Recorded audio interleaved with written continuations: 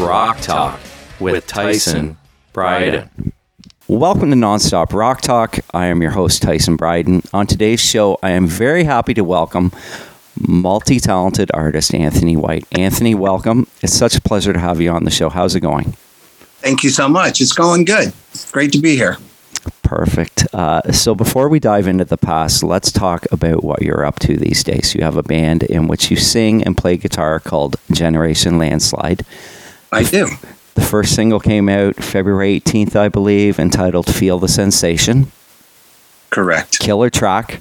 I was trying to place it a little bit. And you know what? The thing I came up with, it was kind of has a Richie Kotzen vibe, which I thought like early Richie Kotzen. I don't know if anyone said that to you, but I was like... Nope, not yet. Really, eh? And yeah, that's cool. So the album drops in this month, Ruling the Street Scene, I believe it is called. Yeah.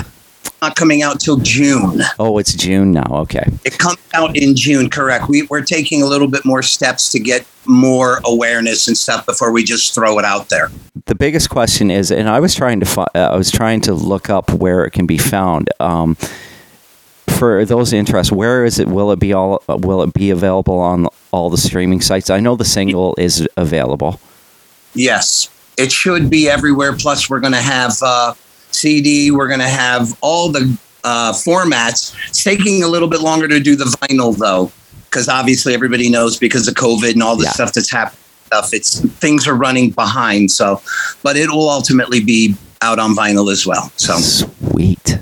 I didn't know if it was going to be on vinyl. That's awesome. Yeah. I mean, the slaughter of, speaking of vinyl, Fear No Evil, which was on sale last year, still hasn't come out. Right. I heard about that. Yeah. Right. I knew about that. That was behind. And there was something else, and I can't think of the name of the group right now that I had known people in. Same thing. They're running behind as well. So, yeah. It's just the way it is, right? But right. As vinyl collectors like myself, you're like, you just have to be patient. You're just like, yeah, it's going to be here eventually. It's right. It was like the tough vinyl that took like what comes around goes around. That took, I think I ordered that in June. It came in late last fall, I think. So I'm actually looking forward to it myself because I don't collect vinyl, but I have the vinyl stuff that I've been involved in. I have both of the Excursion albums. I have the radio station albums that Excursion had a song on. There was 3 of them that we had that on. I have the Cold Sweat one. Plus I have back in those days, I don't know if they still do it, they have the flats. You know how they used to have the album cover flats? Yeah. It would show the cover, and then on the back it would say something about it or a picture, or it would say featuring. Yeah, I have one of those too. So I'm actually looking forward to that album more than I am the CD or anything else. Actually, that is cool. I didn't realize there was more than one Excursion album, to be honest with you. There is. The first one was an EP. Right. And the picture of the skull on it with the tiara and the whole. Okay, yeah. Right. And then the second was an album called Ready to Roll. And we were all dressed in white, similar to the Angel cover. If anybody knows the old Angel cover of Sinful, what we did was we took the 3 middle guys and we just kind of positioned ourselves like that because we had changed from the Kiss look that we had for the first EP, where we were all in black, and then we changed it all in white on that. So, yeah, so there's 2 of those. 3 songs, one on each of the local radio station called KOMP 92.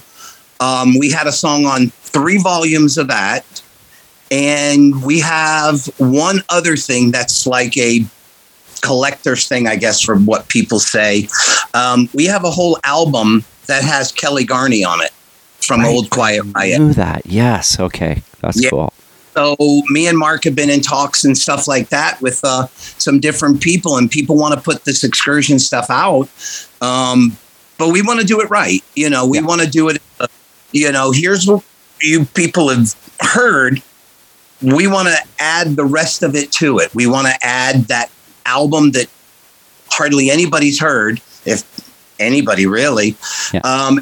And then we did a cover song of Led Zeppelin Communication Breakdown.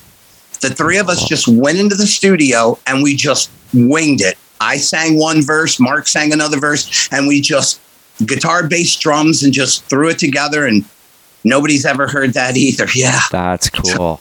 So did you and Mark both do vocals in that band then? We did. We both did. Correct. I have a CD, and I don't know if it's actually it might be a bootleg. I bought it on eBay. It is. It is. Okay, so yeah. I would assume it's both albums because everything you just described, It's got that cover with the skull. Yes. And then a picture on the inside of the band in black, and then the cover of the full length kind of in the back. Yeah. Yeah.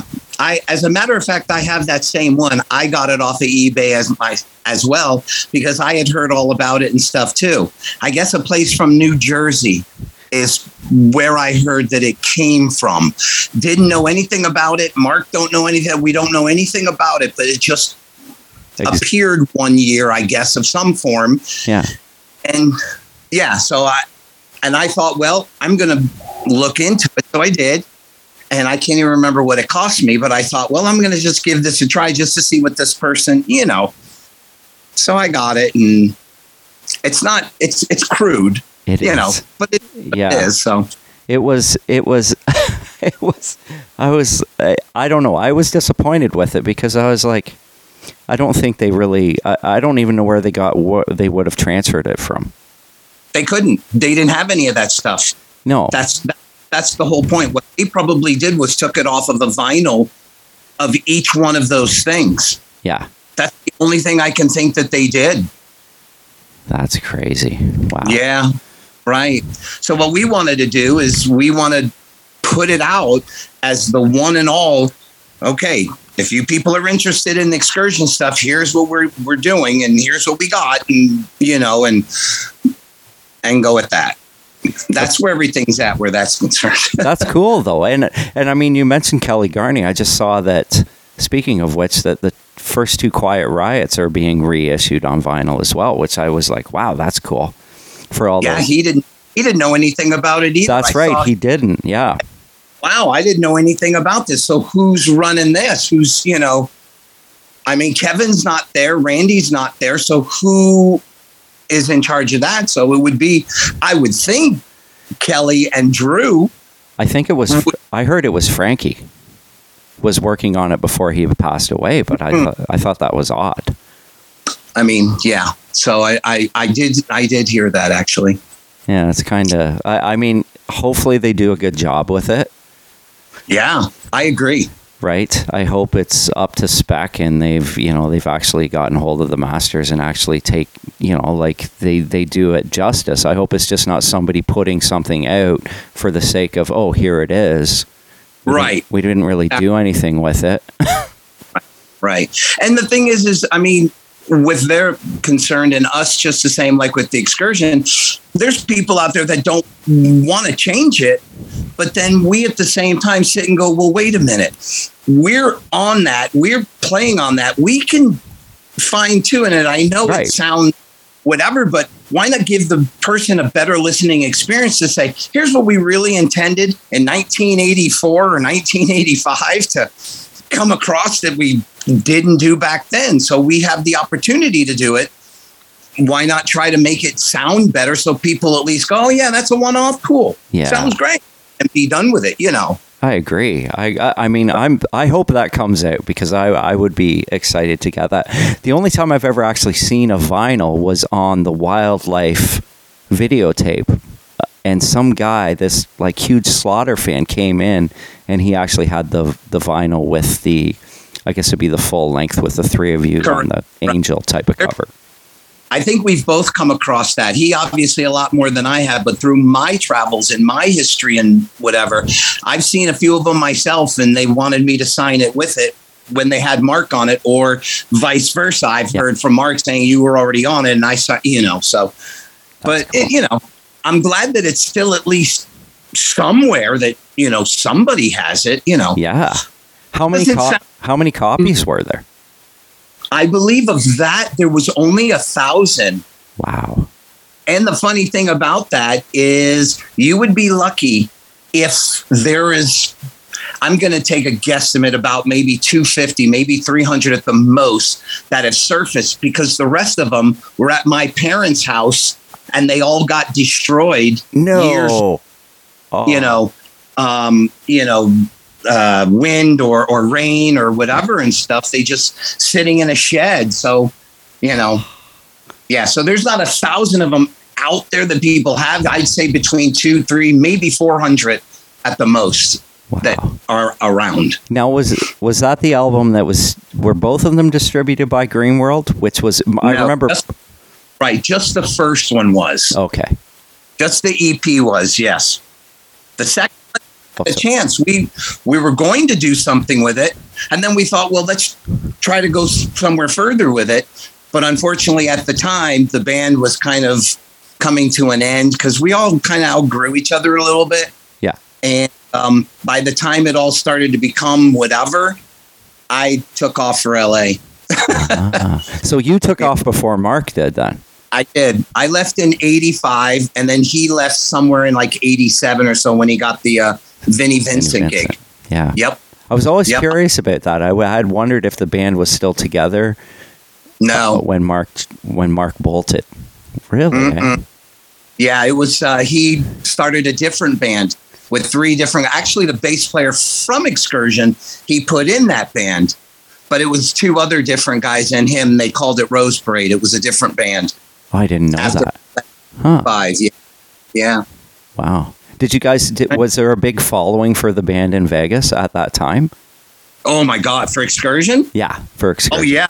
Still, you know, well, what are we, 30-something, 40 years later? Yeah. And I still come across people, because I moved back here a couple years ago, and I can't believe that people have come out of the wall and just, oh my God, I remember seeing you at a backyard party, at a kegger party in 80, blah, blah, blah, whatever. And I'm thinking, you've got to be kidding me. I mean, remember that? I mean, Excursion, I guess, was a big deal. We didn't think anything about it. Mark, Al, and I didn't think anything about it. We were just kids. Yeah. But apparently still remember the vibe and the buzz and the, oh my God, I can't believe it still. It's crazy. That's amazing. I just think it's amazing that you, I mean, both of you are great singers. And I mean, Mark Slaughter and Anthony White together in one band. I think that's a really, I guess you could say, a special thing, an amazing thing. I think there's probably there might be listeners that listen to this show that didn't even realize that you had played together in a band. Right. Wouldn't that be something, the 2 of us again? Yeah, man, that would be. And obviously you keep in touch with Mark still. Yeah. And the thing is all these years later, we were just kids. So we did whatever we wanted, whatever we felt, in whatever way we wanted. Now we're a lot older, a lot wiser, and say, okay, how about let's do something for real, you know, again, 40 years later, you know, but who knows? I don't know. It's hard to say. I mean, wow. And he never called you to come and play with Slaughter or his Solar stuff or anything like that. No, the way that went back then, from my recollection, and I'm sure there'll be people out there, maybe they remember more than I do, but I remember it was 89, I believe, because their album came out in 90, just like ours. Yeah. And it was 89 that I was out in LA. We were still hanging around and talking this and the other. He invited me down to Cherokee Studios and was telling me about the new band that he's putting together and stuff like that. And we started hanging out and stuff and asked me if I wanted to contribute on it and stuff. And I just said, no, that, whatever and stuff. I said, you guys, you got your band. At the time I was doing Mark Ferrari's band, which was Ferrari. Cold Sweat yet. So he was starting to do Slaughter. I was in Mark Ferrari's band called Ferrari. So our paths crossed and we hung out a little bit and stuff. But that's about it. That's really about as far as it went. He just kind of did his thing and I ended up doing mine. So that's cool. I actually have a Ferrari press photo. You do? You got to be kidding. I do. Unfortunately, not on video, but it's actually signed by all of you guys at different. I think when I got it, I got it on eBay again, and it came up, and I think I actually have the press clipping with it as well. So and Oni's actually signed it too. He just signed it, right. Oni. Oni would be in it. Correct. Yeah, and I mean, I actually have it framed because it's one of my, I have a lot of stuff, but it's probably one of the coolest things that I've ever come across because I'm like, this is a band it's Cold Sweat, but it's actually Ferrari, which I always thought was like a really cool thing. Right, and at that time and stuff, what's cool about that is Oni moving on, doing Lynch Mob and becoming that in Lynch Mob, and us doing Cold Sweat. So there's little connections and ties, throughout this whole thing of all these people that, it's strange to me, then you add the Black and Blue guys. So it's like my life has been kind of like one step after another intertwining, with different other people and stuff like that. So it's been cool. And the cool thing is it's like this interconnection with Kiss too. Which is, you know what I mean? Like, it's kind of like it goes, I mean, there's Lynch Mob, of course, but it's just you guys doing the Kiss thing. And I mean, Tommy Thayer going on to play in Kiss. So exactly, there's that as well. So a lot of people may not realize that. So hopefully another thing when they're listening to the show, they're like, wow, this is kind of. It winds, yeah. Yeah, which is cool. And I mean, for those that don't know, if you go on YouTube, those Ferrari demos, they don't sound the greatest, but there are songs there that weren't on the Cold Sweat album as well that are available on YouTube. That's right. Yeah. And I think there's, from what I remember, I think there's a few songs that were post Cold Sweat as well. Oh, there is. I don't know if I've heard those. As well, I think there's a couple of other songs that were going to be on the second record, but we never did the second record. Oh, I know there's Sweating Bullets songs on YouTube as well, which are great, which sound amazing. Now that's the 4 songs without Mark Ferrari. Right, with Billy DeVette, right? Right, yeah. Those are great songs. That's what I thought too, but Mark, and I understand that Mark didn't want to, like when we did the Monsters of Rock in 2020, we did the reunion. Yeah. And we added the newer songs into the set and stuff. And I can understand why Mark didn't want to do those other newer songs because he only wanted to do the ones that we did with him, which was understandable. Yep. But those other songs were good just the same. They were so good, man. They were, I mean, if you think about it, if it had been 2-3 years prior and you guys had been working on those songs, they would have been they would have been amazing. They were amazing, but they would have actually, it probably would have got you a deal. Right. Wrong time. We and I think a lot of it, and it's not to be blamed or anything, but it was the circumstances because of our singer issue. We were supposed to come out before all of those bands, before Hurricane and Slaughter and all of those other bands that came out in 89, 90. We were supposed to come out 88, between 88 and 89. But because of what happened with the singer, we caught the tail end of that movement. And unfortunately, anything past that got swallowed because everything changed. Everything changed. I mean, it was 90, but I mean, Nirvana came in 91, but still things were already starting to change. Correct. You know, Yep. it was, but I mean, let's be honest. MCA Records, they had so many bands on that label too, I know. which was Yeah. it was so diluted. Right. It was just way too much fighting for air, you know. And Yeah, that we had on our side was we had a great manager. Wendy Dio was great. She was so instrumental in a lot of the things, plus Ronnie. I mean, we had Ronnie in our corner. We had Wendy in our corner. Even Brett Hartman, who was the A&R guy, he fought and fought and fought and fought. And we just, wow, look at this band. I mean, why don't you give this band a chance? Well, we're moving on. Well, that's crazy. Look at the fact that we did just within that year's time of, you know, it's wow. Why not give them a chance, you know? But we tried and it just, you know. Yeah, it was. From my perspective, I remember Metal Edge. You guys coming out. There's, you know, these great photos. You guys, the band looked great. You're like, oh man, these guys are destined to be the next big band. And then a few months later, you read, oh, Cold Sweat was dropped. It's like, what? Are you kidding me? Really? Right. It was like, this makes no sense. Yeah, I know. Well, yeah, but what do you do? I mean, you keep going and move on. And I think that's what led Chris and myself to wanting to do something different. Yeah. Because we were tired and so fed up and upset of fighting and arguing. And are we getting another album? Are we this? Are we that? What are we doing? Well, you know what? We need a break. So that's what led us right into the Kiss thing, because I was ready for something different and I didn't know what. But all my life, I'd been this huge Paul Stanley Kiss guy since I was a teenager. In Metal Edge, they did histories of all four of us. Yeah. And there's pictures of me and stuff, and they interview with me and stuff. And I said, look, I used to stand out on a 2-story roof when I was a teenager with a tennis racket playing Kiss music, thinking I was PaulStanley. That's awesome. That was like something all my life. I thought, wow, how cool would that be? Never thought it would ever happen. But that was my guy. That was the guy that I, you know.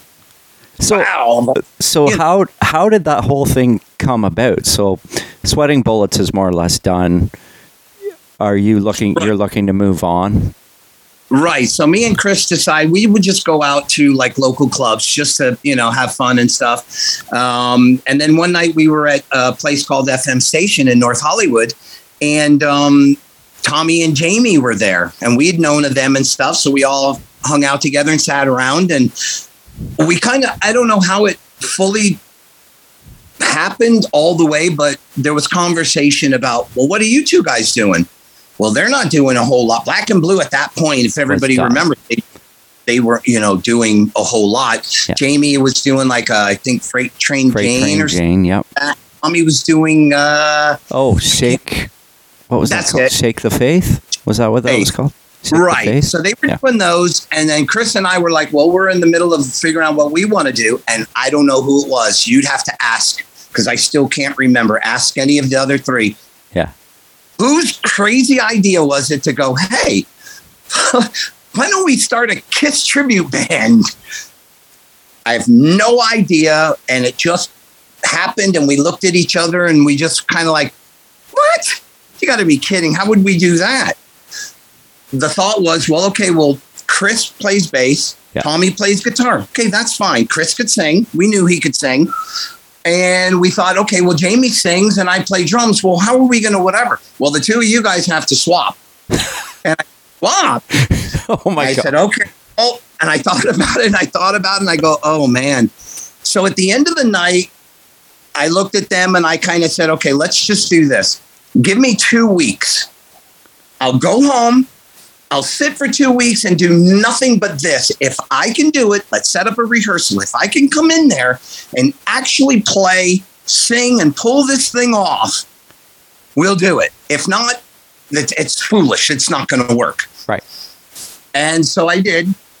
2 weeks later, me and Chris got together, and I just recently saw the photos of the very first time him and I actually put the makeup on was at my apartment. And I looked at it and I laughed. I said, oh, I remember that time. So 2 weeks came. We did a rehearsal. Everybody looked at each other and said, okay, let's do it.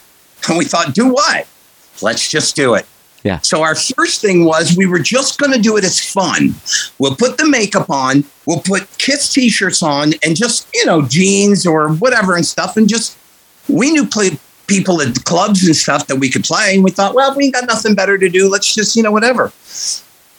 We started to do it that way. And the next thing we knew, everywhere we would play was just getting bigger and bigger and bigger and more crowded. And the next thing we know, hey, the Kiss guys are here. What do you mean the Kiss guys are here? Yeah, Gene and Paul are here. Okay. Then it just escalated, one thing after another. And there's a picture that everybody has seen where Paul Stanley's putting my lipstick on. And all of a sudden, here we go. Now we're taking photos with them. Now it's starting to turn into, okay, so what do we got to do next? Well, if we're going to do it, we got to go full force. So now we got the outfits. We asked them where they got the boots. They told us the little Italian guy, and I can't even think of where in LA. And they said, go there, get the boots done, blah. It was unbelievable. That is wild, man. It was crazy. And the next thing you know, here we go. And it just, I can't even explain how it took off. I still to this day go, it was a Kiss tribute band. You got to be kidding me. And it took off. We went to Japan. We were on the Kiss conventions. We were on Entertainment Tonight. We in magazines. It was just insane. That is crazy. Yeah. I mean, I remember Metal Edge and just remembering back to that time and like a Kiss tribute band, like they are really promoting this. Like Jerry Miller's really getting behind this, and it's everywhere. And every month you would read about Cold Gin, and it was amazing. Right. But we couldn't, technically, we all couldn't say that the Kiss guys were behind it. They didn't back, but they were behind it. But they couldn't let that out at that point in time because they said, well, we don't want to make it look like, this and that. But yet we're still taking pictures and they're this and they're that. And it was like a friend type of thing. We're all hanging around together. And then you saw pictures of all of us with Eric Singer and Bruce. Right. And we're Troubadour now. Now we're at the Troubadour, and there's 4 guys with no makeup and the 4 guys with makeup. And all of a sudden, it's just turning into this crazy thing. I mean, that's how I can describe it. I can't even describe it any more than that. Now it's on every street corner. Everybody's in a kit. Everybody they look amazing, these guys that do this now. But back then, we didn't do it for that, We did it for a different reason. That's crazy. So, now, Chris left, though, at one point, right, to join Saigon Kick? He did, correct. And Spiro came in? Then Spiro, who was from the Canadian band Alive. Alive, yeah. And to this day, I still feel that both combinations were untouched. Like, what I mean by that is like when you saw the 4 of us with Chris, musically, vocally, and everything, it was top notch. But he was nervous to do the Fire, just little bits and pieces. He was, and I don't blame the guy. Who wants to do that? You're crazy. I mean, then when Spiro got in, it changed. It went to a different level. We lost a little bit of the sonicness of the band, but we gained this incredible. I used to look over at him and I would sit and go, holy crap. If I don't step up my game, I'm going to look like an idiot. And it got to the point where he was so amazing live that I had to sit and go nuts. I was like, okay, well, this is what Paul would do. He jumps off of this, jumps off of that, gets down. I was doing everything and anything. Like, it was insane. He pushed me so much higher that I was like, well, this was supposed to be just fun. now it's like getting out of control. But I loved both versions of the band. I thought they were both great. So that's awesome. I mean, I have talked to the drummer from Alive. He lives in London, and he gave me a little bit of a, like a history of what Alive was doing back then. So Alive must have been, they were around at the same time up here in Canada then, I assume. Correct. Right. And we had heard about him.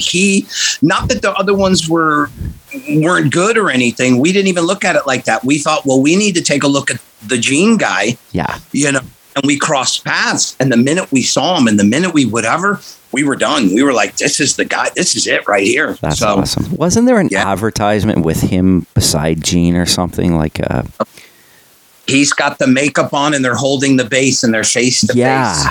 Yeah. Unbelievable. Yeah. It's incredible. The likeness was mind blowing. I still, when I see pictures, there's pictures on my Facebook and different other things like the Cold Gin page and stuff. And there's a picture of Spiro blowing the fire. And you can see me just to the side of the amps, just looking, going, oh my gosh, it's insane. That's crazy. Yeah, I remember thinking back to that photo. I think that was in Metal Edge as well, or it was in one of the rock magazines. And you're just like, man, that guy looks like him. That's crazy. Yeah. Did he look like him off stage? Did he look like Gene? Yeah. Yes. It was crazy. Wow. Back then, though, when Gene was back then, like Bill had more shape to his face and everything, and his hair was that kind of hair. It was that type of hair, and he just took the top of it and put it in a bun, and there it was. Wow. It was crazy. Wow. Yeah. Like, what did you guys think when he first walked in? Like, you're going, you probably didn't do first rehearsal with makeup on. So this guy walks in and you're like, correct. Right. You're probably like, holy shit, this is unreal. Right. We did a rehearsal because we had already had other shows going. And, so we had to quickly do a rehearsal. So we did that and we had to quickly go up to San Francisco. So we played at the Stone in San Francisco. Was the first show with Spiro. And I'll never forget that, just looking over at him and going, holy crap, look at this guy. Man, this guy's killing me. And I just, from that day forward, I thought, okay, now I've got to change it up a bit more because he's really, man, he's doing that thing so good that, okay, here I go. And I just was just a nut. I was just an idiot. I just jumped off everything, ran everywhere. I just did whatever I could do to just try to keep up. Wow. So, is there any live footage on YouTube or anything? Yeah. There is. Okay, I have to look that up because I've never pulled it up. Yeah, on the Facebook page of the Cold Gin page, there's footage all over YouTube. Cool. There's footage. Yeah. It's crazy. I just saw footage kind of recently that somebody had taken, I can't even think of where it was, some city, and it's just rock and roll all night. And I look and I go, oh my God. I couldn't believe that we're running all over the place. It's insane. It's like, what? I'm surprised we didn't fall or break our necks or anything, Wow. But yeah, so I just saw that there's footage, definitely footage out there. Wow, that's cool. Okay, I'm gonna have to look it up. Now, did Tommy sing? Then did he sing? He sang some. He sang bits and pieces. Okay, I always wondered that because I mean I don't think he doesn't sing in Kiss now, right? He doesn't do any of the Ace songs, does he? I don't know. Because I don't. But we didn't see what people what people do now in the Kiss thing is they do the history of it. Right. What we did when we did it, because we were one of the first ones, we picked a year that we felt was the best. Ah, cool. Moment. So Alive for us, anybody who's a Kiss fan, it's great to hear Destroyer, Rock and Roll Over, and Love Gun. Those are great. But at that point in time, they turned more into a poppier or a younger. Exactly. Yep. Other. Well, if you look at the back cover of Kiss Alive, look at that audience that they're playing for. Yeah. That's what we wanted. We wanted the black and silver to just get out there and just absolutely tear it up to where we didn't have to worry about, doing all the other stuff. So he didn't have to sing Shock Me. We didn't have to do I Love It Loud. We didn't have to do any of that stuff. Yeah, and I have a hard time with Kiss and makeup doing non-makeup songs. I was like, that just seems weird to me. Like doing Lick It Up. I find that weird. I do too. To me, I struggle with that. And I also struggle because I know Tommy and I know Eric so well, and I love those guys to death, but it's hard for me to watch those guys in Peter and Ace's makeup. Yeah. I know them, who they are and how they are, and they're great people. I just go, oh my God, it's so weird to see the two of them in that. Like, you know, I don't know. I think it's great. I love that they do it. I mean, but it's just me to see it. I saw it, you know, when Tommy did it with me doing it, you know, and I thought, oh, it's fun. Oh, this is a lot of fun. Wait a minute. It's not fun anymore. This is his job. Wow. That's crazy. Yeah. And I mean, they both do a great job. I mean, for me, and I support it. I think it was the only way for Kiss to carry on doing the makeup, right? I agree. Right. That's one thing I'll give them. If you're going to put someone in makeup, those two guys are the only choice. They really, really are. Yeah, so I agree. Yeah, because you couldn't put Bruce in Ace's makeup. He doesn't look like Ace, right? Where Tommy's kind of got that, you know, he pulls it off. It looks good. Right. And there really wasn't any other drummer. Right. Think about it. Yeah. It's not Pete, not Eric Carr. Right. Eric Singer is, as far as I'm concerned, you can't have another drummer in Kiss than him. I mean, No, I agree. Yeah. That's you know. Exactly. So it is what it is. It gets frustrating when I know, like, Paul's getting up there and people, they talk about it. They're like, well, he can't sing like that anymore. It's like, man, he's like, I don't even know how old Paul is. Is he close to 70? I don't know, but you know, he's still out there doing it, and I think it's amazing that he is. I agree. To be able to do that, I mean, it's one thing to do it in your 20s, but to do it all through your whole life and still keep up that. There's something about him that I've always thought and I've always known since I was a teenager. There's something about him that he'll do that until he can't do it again. And if he can't do it again, he's done. But until then, he's going to give you the best he can possibly bring or give at any given time. And that's the one thing about him. He's that kind of a person. I mean, that's what's great about him. That's why I've always had an admiration for him. Doesn't matter how old he is. Doesn't matter. He still does his best, and he's going to bring it as best as he can bring it for the fan base, right? Knows what he's doing, and he knows how to get it. And that's it. He is who he is. I mean, you know, so, and the funny thing about it is we're supposed to be tonight. I finally get the video for Generation Landslide. The video's done. Start releasing it, I believe, in the next day or two. Awesome. And the funny thing is what people will realize is that I've always had that little bit of Paul Stanley in me. And when you see it on the video, you're going to know it, because I've always felt that he was the ultimate front guy, the ultimate. Even some of my singing is similar to his, because I like his phrasing, I like his melody, and I love the way he moves and he controls. He's a front man with a guitar instead of a front man like David Lee Roth is a front man. You know, you run all over, whatever. He's a front man with a guitar. Looks so damn cool that, wow, man, that's awesome. You know, so there's similarities when people see the video of this, and that's who I am. So, yeah, no, you know what? And I'm glad you brought us back to that, because I was trying to work back to Generation Landslide.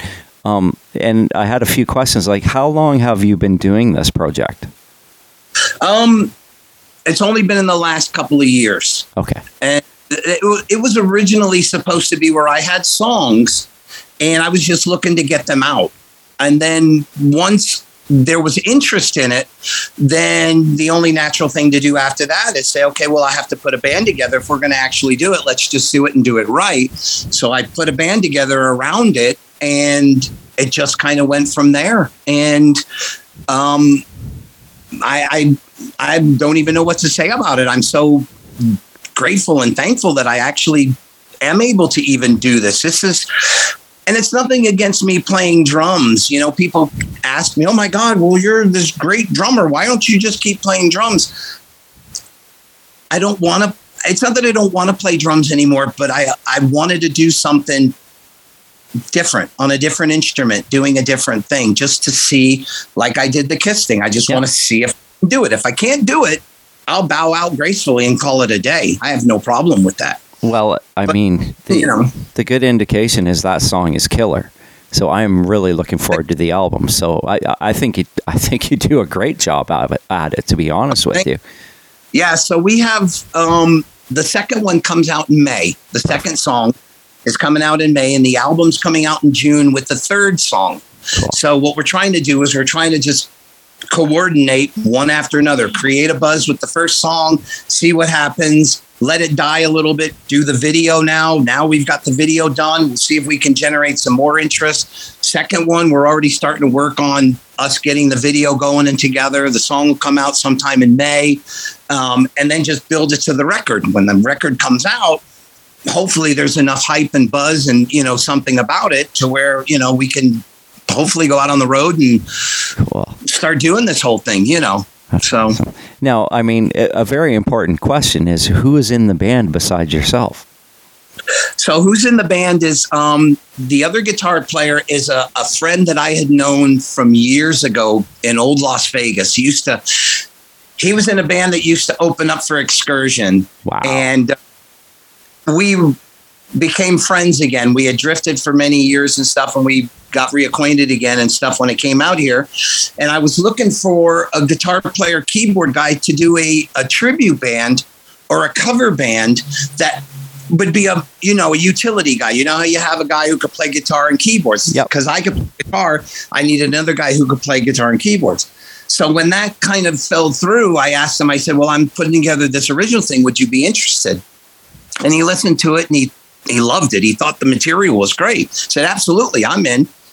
So then I turned around and I got the drummer who actually I've known for 30 something years, and we drifted apart just the same. And I knew if I would ever do an original thing, that's the drummer I wanted, because he has what I bring, but his version of me, if that makes any sense. If people liked my playing on Cold Sweat, they'll love his playing because it's similar. It's just got this little thing to it, a little different, but it comes from the same thing as me. Yeah. And so he's the drummer. His name is Kenny Kadelka. He actually was in Lillian Axe. Yeah. For many years. Killer drummer. Yeah. And he's a great drummer, and I've always wanted him. So I got back in touch with him, and he heard the material again, and he said, yep, I'm in. And then I pulled a friend of mine who I played in a cover band in Ohio. When I had given up the music and kind of went on the lam there and in the suburbs of Cleveland, Ohio, I took this guy with me, and I played in a cover band with him for the last 15, 16 years. Wow. And so I was going to do this. I gave him a phone call and I said, hey, would you be interested? He goes, of course. Are you kidding? You don't even have to ask me. I'd be right there with it. Cool. So, and his name's Jonathan Swanson. So, and Sandy Stein is the other guitar player from Las Vegas. Yeah. Cool.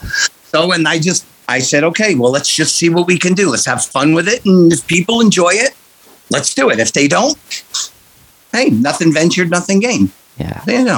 No. So. Now, in terms of songwriting, did you write everything, or was it I did. You did? I did. I wrote all 10 of the songs on there. And at this point, I'm already writing for a second thing. I've already got all 10 of the next songs, just because I come from the old school, like all those other guys, Aerosmith, Kiss, and all them. And they put the record out, but they know they have other material ready, just in case. This one bombs, they're ready. This one succeeds, they're ready, whatever. So I figured, well, I'll have a couple of albums in me. Let's just see where it goes and see what happens. And then that's it. So I'm already prepared for another thing, just in case. Awesome. Now, I understand you're going to be playing drums with Steel City as well, which I am. Which is with Roy. Doing a show with them. July 28th in Philadelphia. Cool. It's this 3-day festival thing. I don't know a whole lot about it. Yeah. But we're playing on the first. I think it's Thursday, Friday, and Saturday. And I just got their material, and I was told to just learn, X amount of these songs or whatever, and then we'll get together and try to hash it out, and I guess be ready for that. And cool. At this point, that's all I'm doing at this point. I mean, I know Mike is wanting to do a third record. Yeah. And he's got material ready, and he sent it out and stuff. But for me, it's his band. Yeah. So he can pick and choose, and then just tell me if all works out, And that's also contingent on if I can be available to do it more than, I told him I would do the July 28th. It's just, I don't know how much more or how further I can do it unless this, doesn't do anything or other things that I'm involved in. So, yeah, that's cool. But we'll see how. That's cool. Mike was actually nice enough to send me. I had him on the show last year, and he was nice enough to send me the 2 CDs, the first 2. Yeah. The one with Roy and then the one with the other singer. Right. Yeah, which was awesome of him. I thought, man, this guy's cool. And I had talked to him probably about a month ago. We were messaging back and forth. Real cool guy. Yeah. Real guy. Roy actually was the middleman to that. He called me up one day and said, hey, the other band that I'm in, whatever, is looking for a drummer. What do you think and stuff? And I said, well, send me, is he cool or what? Yeah, he's a great guy. He's cool. You'll dig it. Yeah. And I liked it. And I was like, okay, cool. That sounds good. So, awesome. So me and Roy being, in a thing together and not being Cold Sweat, that's kind of cool. That is very cool. When I saw that come out, that I was like, oh man, that's awesome because, being a big Cold Sweat fan. So to see you guys playing together again is awesome. Yeah. You know what? I did want to ask you a couple more Cold Sweat questions. Sure. How did you get the Cold Sweat gig?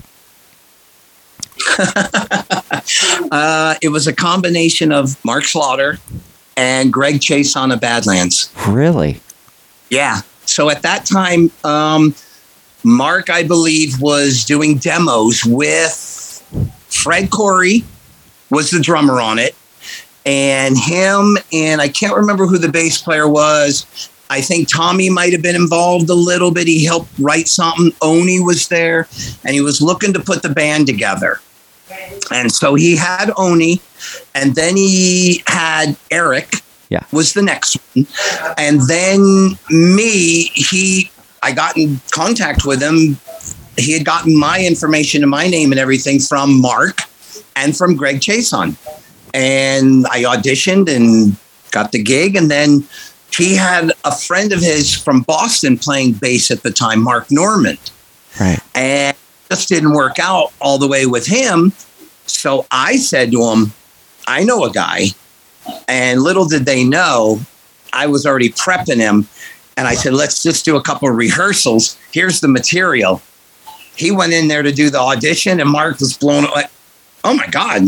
We never told him that I had gone through the material and worked with him like a week or so. Cool, man.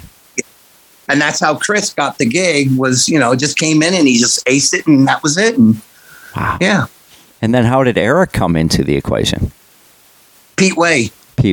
Because he was in Wasted, right? Because Eric had played in Wasted, right? That's right. And he knew some same mutual people, and Mark wanted another guitar player similar, like Keel. He wanted to keep the band.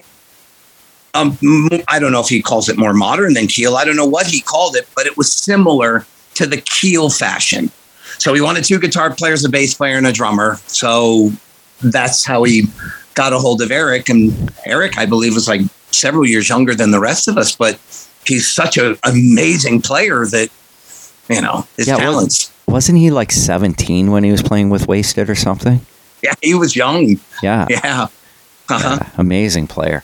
Now, one of my fondest memories of seeing the original video for Let's Make Love Tonight was your drum kit with that CS logo. I always thought that looked so cool. Yeah. Do you still have that? Unfortunately, I don't. What's funny is most people keep a lot of different stuff like that, and I thought I would for a while. That's not the only question I've ever been asked. I've been asked, do you still have the Kiss stuff? Oh, I don't have any of it. I have no outfits. I have no boots. I have nothing. No, the gloves. I had the feathered. I sold everything. People asked me if they could buy it, different parts and pieces and things that I thought were whatever, and I either sold them or I threw them away. And the same with the bass drum heads. I don't know whatever happened to them. They might have gotten torn. They might have. I just don't know. And we had the backdrops too. You had the backdrops. Yeah, they're in the video. Yeah, and those looked awesome too. Yeah, I have maybe Mark might have those still, but unfortunately, I don't have the 2 bass drum. But I have headbands. You do? I'm wearing it, and it's a Cold Sweat headband. I still have a few of those. I kept those. That's cool. I don't know why. No, I mean it's a nostalgic. I mean, it was part of your life, so I totally get that. That's awesome. Yeah, I used to have Excursion bass drum heads too. Really? I don't know if anybody ever knew. We did a video for one of the Excursion songs. Oh, and it's unbelievable. We did it, and I would love to find a better copy. My copy jumps a bit, but it still blows me away. I've not watched it in 40 something years, and I put it on and I went, you got to be kidding. These young kids acting like idiots. And it's pretty funny. And I have the logo on both of the bass drums there too. Yeah. Now I must ask you about the recording of that drum intro for Four on the Floor. Okay. Was that, did you guys work on that in pre-production? Was that all set out that that's how it was going to go, or was it kind of one of those off the cuff type of things? I just came up with it. I literally just came up with that in the beginning of Crying Shame. Yeah, because you have 2 drum intros on the first 2 songs on the album, which is cool. So, when we played live or whatever, I'm the first person, everything's all whatever. And all of a sudden I'm the guy who's got to go out there by himself and all of a sudden do that drum intro. It's like, well, that's a little nerving, isn't it? But it just was part of the song. Mark had the thing. I believe he wrote that song, I think, with Tommy. Yeah, that's right. I think it just started. And so I just thought, well, let's do something different. I mean, you're going to start a record. Everybody knew that would be the first song. Yeah. But how are you going to start it? Yeah. Just 1, 2, 3, 4 and go in. So I thought, well, as we were learning and playing it and this and the other, I just came up with that drum intro. And then once it comes into it, the band kicks in and that's how it goes. That's amazing. Yeah. I mean, I asked Roy when he was on the show back in December what he remembered of recording the album, but he said he didn't come in until later. Correct. Right. Everything was really almost done, to be honest. See, he had bits and pieces on a few of the songs. Right. Long Way Down, I believe he had a part of. Killing Floor, Fistful of Money. I think he had just a few of them because he came in at the tail end of a lot of stuff that we had already had and we already had done, but we altered a little bit of it. Like when we got him and we were ready to finally record, we knew that we would change a couple bits and pieces because he was a totally different singer than Oni was. Right. Oni, vibe guy, a feel, you could play off of a beat or a rhythm or something. Roy is, man, he's Chop City. You got to play and he'll sing you a melody that, blow you away. So we altered, a few of the things here and there to just round it a little. It still has Oni-ness on it. Yeah. Yeah, Crying Shame, the demo is very close. Like the demo that's on YouTube is very close to what Roy sang on the album, I think, right? Correct. Yep, it is. Now, did Oni actually do vocals on the recording of the album? Nope, not at all. Not at all. Anything here of Oni was a demo. Okay. We had done demos. We did like 2 or 3 different ones. And then I think the 3rd or the 4th one was with Ronnie. Ronnie actually, the very last demo we did before Oni left, we did 2 songs, I believe, Crying Shame and a song called Stay. That's and great. Ronnie, That's on the Medicine Wheel album. On the first Medicine Wheel. And right? Ronnie was the producer, and Angelo Acuri, who was Ronnie's engineer for all his albums, he was the engineer on it.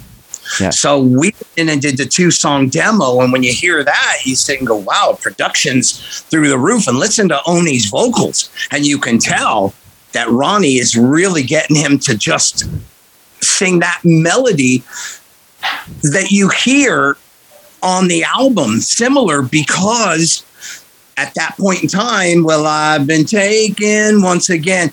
That's why it's because that's Oni singing along the Ronnie style. And that's why Roy cool. sounds similar to that. That's cool. Huh. And which was totally in Roy's wheelhouse anyway. Oh, yeah, for sure. Oh, man. Nothing. Roy's one of my favorite singers in the world. So, I mean, when on the Bevan Davies CD, his version of High Wire, the Badlands song, I was just like, wow, man. He's an amazing singer. Yeah. And it's fun. I got to tell you a little thing. I don't know if you just saw it or not. You know, the Fifth, they just did like a week and a half. Yeah. Little tour. And I was looking on Facebook and stuff, and I came across this thing where somebody had videoed one of the songs, and it was Long Way Down. No way. And it was playing Long Way Down. And I had to message the band after that. I said, "Man, I just saw the video of you guys doing Long Way Down." I said, "You guys killed it. What a great job you guys did on it." Wow. It was crazy. I had heard that through his time that he had done Cold Sweat songs. I've here heard and him there. do Crying Shame. That's what I had heard that he did, but I had no idea he did Long Way Down. I didn't know that either. That's awesome. Yeah. So I'm going to have to check that out. Oh my goodness, look at this. With a 4-piece. Yeah. So the guitar player was trying to cover both parts. It was crazy. That's nuts. I always wondered, was there a marketing plan in place for the next single and video before? Like, was there a whole plan in place? Yeah, it was supposed to be Crying Shame. Oh, I figured it probably would be. It was supposed to be Crying Shame at the very beginning. That was the song. That was the video. That was the way everything was going. And at the last minute, they turned around and decided, no, we're going to go with this song. It's more commercial. And we thought, well, that's not what we wanted. We wanted Killing Floor, Long Way Down, Four on the Floor, Crying Shame. When you listen to that record, you hear Take This Heart of Mine is a great written song, and so is Let's Make Love Tonight. Yeah. But they're very, very commercial. Yes. And we wanted something stronger, something oomph. And then if you want to do Take This Heart of Mine or Let's Make Love Tonight, that's great. And then the third one was going to be the ballad. Waiting in Vain. Yeah. Right. At that time, that's what pushed Slaughter over the top. That's what pushed several bands, Warrant. Several of the bands pushed them over the top with the ballad. We never got to that point. That's crazy. So, it's funny that you mentioned that, because when I first heard the album, my assumption when I first heard the album that Crying Shame was the first single. Yep, it was. Because to me, I thought that's the song that I think would have. It was always one of my favorite songs on the album. Right, and that solidified the band. That's what the band was all about. Whenever you saw Cold Sweat live, it wasn't Waiting in Vain. It wasn't commercial. It wasn't whatever. Right. We, right out from the gate, we just Four on the Floor, and we just tore it up right after that into Love Struck, and then into this and this. And we just kept going until we got to the Foghat song. Thank you, good night. That was the type of band we were. So Crying Shame was by far the most natural choice for the band to put out. Yeah, and that makes total sense to me. So well, I mean, obviously it sounds like MCA made a lot of mistakes. They did. And then here's the funny thing about it is, so we're out on the road and the album comes out, and when are you going to do a video? Well, we're waiting. Waiting. Oh my God. I had to do the video. So Let's Make Love Tonight is the single. And we're thinking to ourselves, what are we going to do for a video? So then we asked Wendy, and Wendy asked Ronnie, and he said, absolutely. So what I love about the video is the fact that I think the song is good, but the video is even better because of the simple fact that Ronnie gave the okay the night before down in Texas for us to use his stage, he said, right? They can use the stage, they can use the effects, and our crew. Give them whatever they want. So we were like, wow, we're this brand new band that don't have nothing.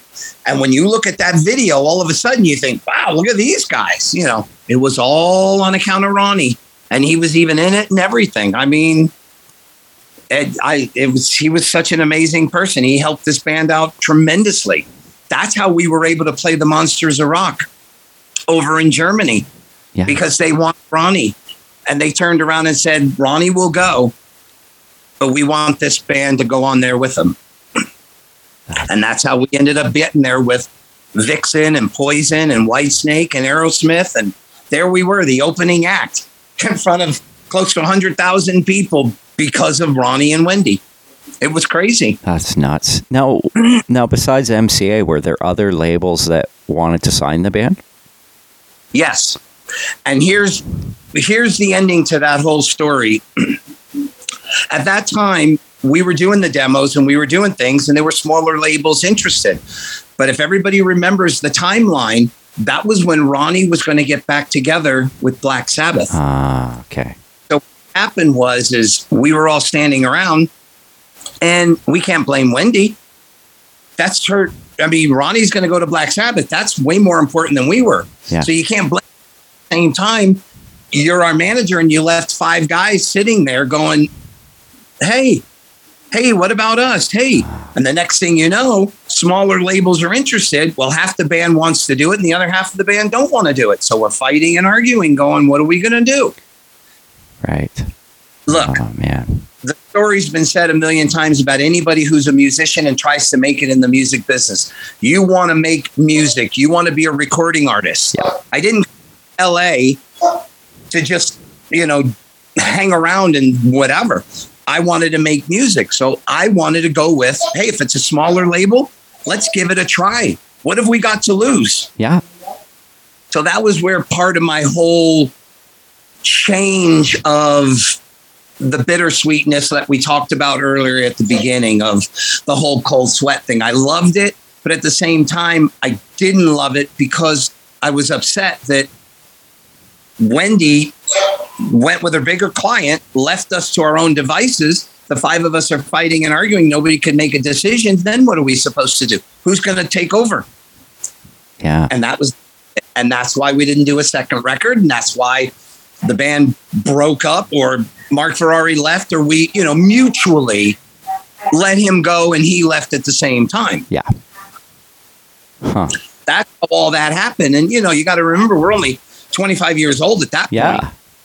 So a 25-year-old kid who's out in LA, you think, okay, well, I got the first taste of it, did a record, did a video, did a tour. Okay. What's next? What? Nothing next. Well, I didn't care for that very much. So. Yeah, no doubt, man. Metal Eds was still giving Sweating Bullets exposure. So you guys were still, I'd open the magazine and you guys, the band would still be in there. I mean, different guitar player, but I was still interested to know what was going on. But we didn't have a management enough yet. Again. Yeah. And we didn't have, now Mark is a lot of, people, Mark did a lot of stuff that a lot of people don't realize behind the scenes that created all that, the band and everything, and the funny thing is I didn't realize how much he did until it came to my turn. Now I'm doing it all. So he wore a lot of hats and he did a lot of things that a lot of people didn't realize. So when you lose something like that, everybody could say what they want. Oh, they got ideas like crazy.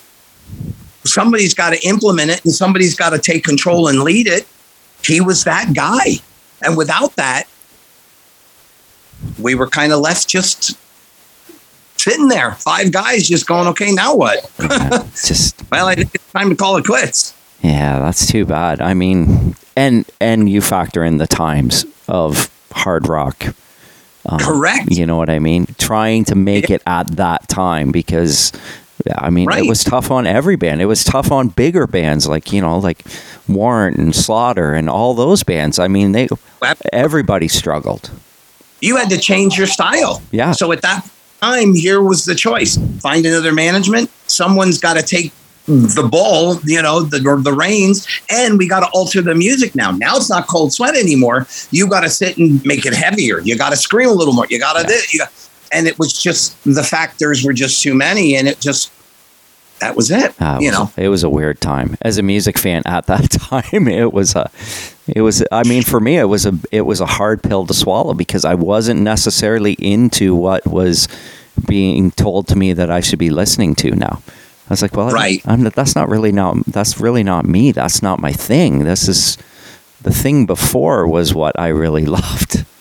Right, exactly. And they could say what they want. Oh, 80s hair bands. Oh, 80s hair bands. But you know what? That revived a lot of the music. What people don't realize is that was a huge scene when all of those bands, every band from Skid Row to Cinderella to Motley Crue to everybody, that was such a big scene up until the 90s. It changed. Yeah. Well, here comes Nirvana and here comes Soundgarden and Pearl Jam and Alice in Chains. Okay, I get it. Now it's shifting. So now what's everybody going to do? Well, I mean, it was, in terms of how I term it, it was kind of unhappy music as opposed to what we were getting before, which was a little bit more positive, I guess you could call it. Right. Nothing against those bands, but I still wanted that positive message in the music I was listening to. Right. You wanted to feel good. You wanted to be happy. You wanted to see everybody yelling and screaming and jumping and shouting and having a good time. Exactly. That turned around where everybody was like in a state of like, ooh, I know. It's what happened? And you try and describe that to people now. They're like, well, what are you talking about? I said, well, it was a lull point for me in music. It was hard to grasp that because everybody's walking around, like depressed and, like, it's like, no, music isn't supposed to be. I don't listen to music to feel that way. Right.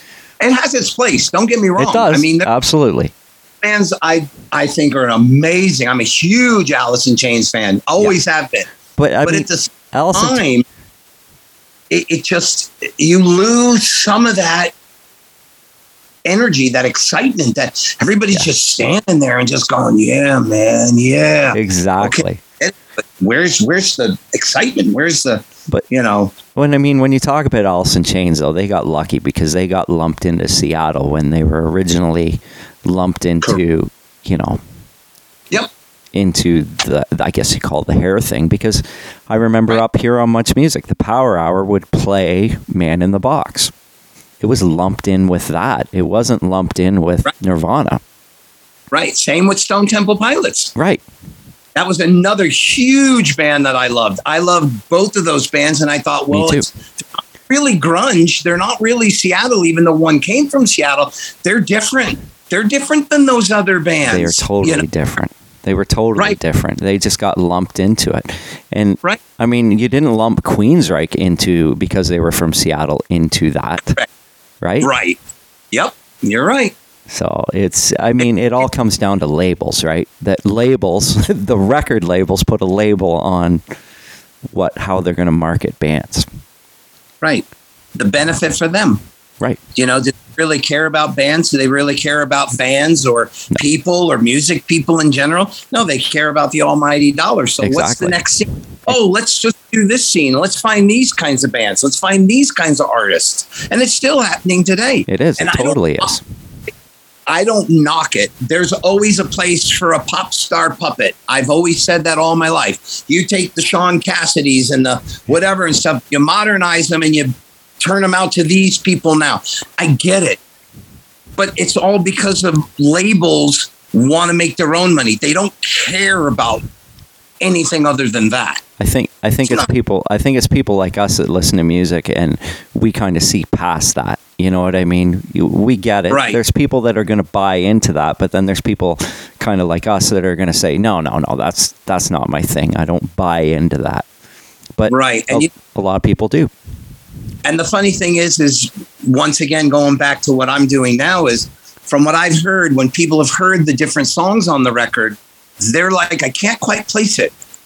It's modern, but it sounds like the 80s, but yet it sounds like the 90s, but it sounds like there's so many different elements. I had a friend of mine who didn't hear Feel the Sensation, and I saw him out at a place somewhere, and he goes, I got to be honest. He said, I listened to the song. He goes, at first, wow, okay, it's kind of similar to other stuff. He said, but when you got into the middle bridge and you shifted gears and turned it into it, he goes, that was it. I was sold, I was hooked, and from that point forward, I think the song's great. I said, everything that I've written is not it's not grunge, it's not pop, it's such a mixture of what I hear in my head that I just combined. And I feel that people now are ready to swing something around. I think this is, I agree. You know what I'm saying? Like, I agree with that. It's not labeled hair metal, but people are listening to it and going, it sounds familiar, but I can't quite place it. It sounds cool. It's different.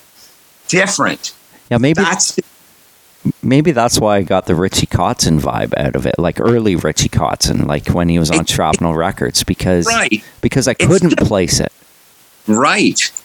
It's got little different elements. If you want good drums, it's got good drums. If you want, like double harmonies, there's harmony guitars on there because there's two guitars. There's singing vocals. There's harmonies. There's all different things within the context of, well, this is so typical. This sounds like whatever. I didn't want to do that because I just felt at some point, it's like jeans or shirts or any other thing. The fad comes, something comes back around and hopefully catch on it again and go, wow, this is a new spin on something that's, I don't know, old Aerosmith. You know what I'm saying? That, and that's what I went for. And so far people have said, I can't quite place it, but it sounds different. And I'm like, okay, well, that's good. Do you like it? And they say, yeah, I think it's great, but I can't. Well, that's good. I don't want it to sound like Guns N' Roses or, Yeah, you want Kiss. Yeah. Yeah. I totally get that. Yeah, and that is totally what I get out of it, because you're trying to place it. Because everything you listen to now, you're like, you try and compare it to something. I think you always do. It's a natural thing, right? Right. Especially nowadays. It used to be way back, however many years ago, you can generally get into the clump of it. Yeah. But now every single person is looking for, what does that sound like? Does that sound like they're waiting for the next whatever it is? And that's where you got to just go with what you feel. And if it sounds like, have you ever heard that before? It sounds familiar, but I can't place it. Good. Yeah, that's good. I referenced that back to the 80s and the first time I heard Guns N' Roses, and I heard Axl for the first time, and I didn't like it. I was like, I don't get this. Like, I went and bought the tape, and I'm like, but then the more I listened to it, the more I was like, holy shit, this is really good. Yep. Different, and it's like a modern spin, because when you listen to their riffs, that first Guns N' Roses album is classic. Yeah. When it came out, the way they put it all together, it's 70s material, but not 70s. No, exactly. It's at 80, it's got that new spin, that new feel that people sit and go, welcome to the jungle, and you listen to the riffs. That's all old Zeppelin and totally is. But then, but then you factor in Duff's bass playing, though, which was more punk, right? And you've got this punk element on the bass end, and then you've got Izzy, who's kind of like this Hanoi Rocks type of. Yeah, it was. I think it was the right time for that to come out. Yep, but it did this thing that we were just talking about. That when you hear it, God, I can't place it. Yeah. It sounds, but I can't. And then the next thing you know, one song after another, you just listen through to them and you go, wow, I just listened to that whole record. Man, that's pretty darn good. Yeah, I got to listen to it again. Yeah. That's what I'm talking about when, that's how I'm trying to approach it. Whether people agree with it and like it that way, that's not for me to judge, but that's how I approached it, to say, I'm going to take the listener. Here's the first song. Here's the second. And by the time you get to the last, you go, okay, either yay or nay or whatever. And that's it. Yeah. But it's going to be different. Yeah, exactly. No, I'm really looking forward to the album. So June, it's going to be released. I want to thank you so much for joining me tonight. It was truly a pleasure. And I really appreciate the fact that we talked Cold Sweat and Excursion, as well as talking about Generation Landslide, because that was a lot of fun for me, because I mean, loving that Cold Sweat album so much, to be able to get to talk about it too, and get some more. I mean, I've had Mark on the show and I've had Roy, but you gave me a little bit even more perspective of stuff that I may not have known.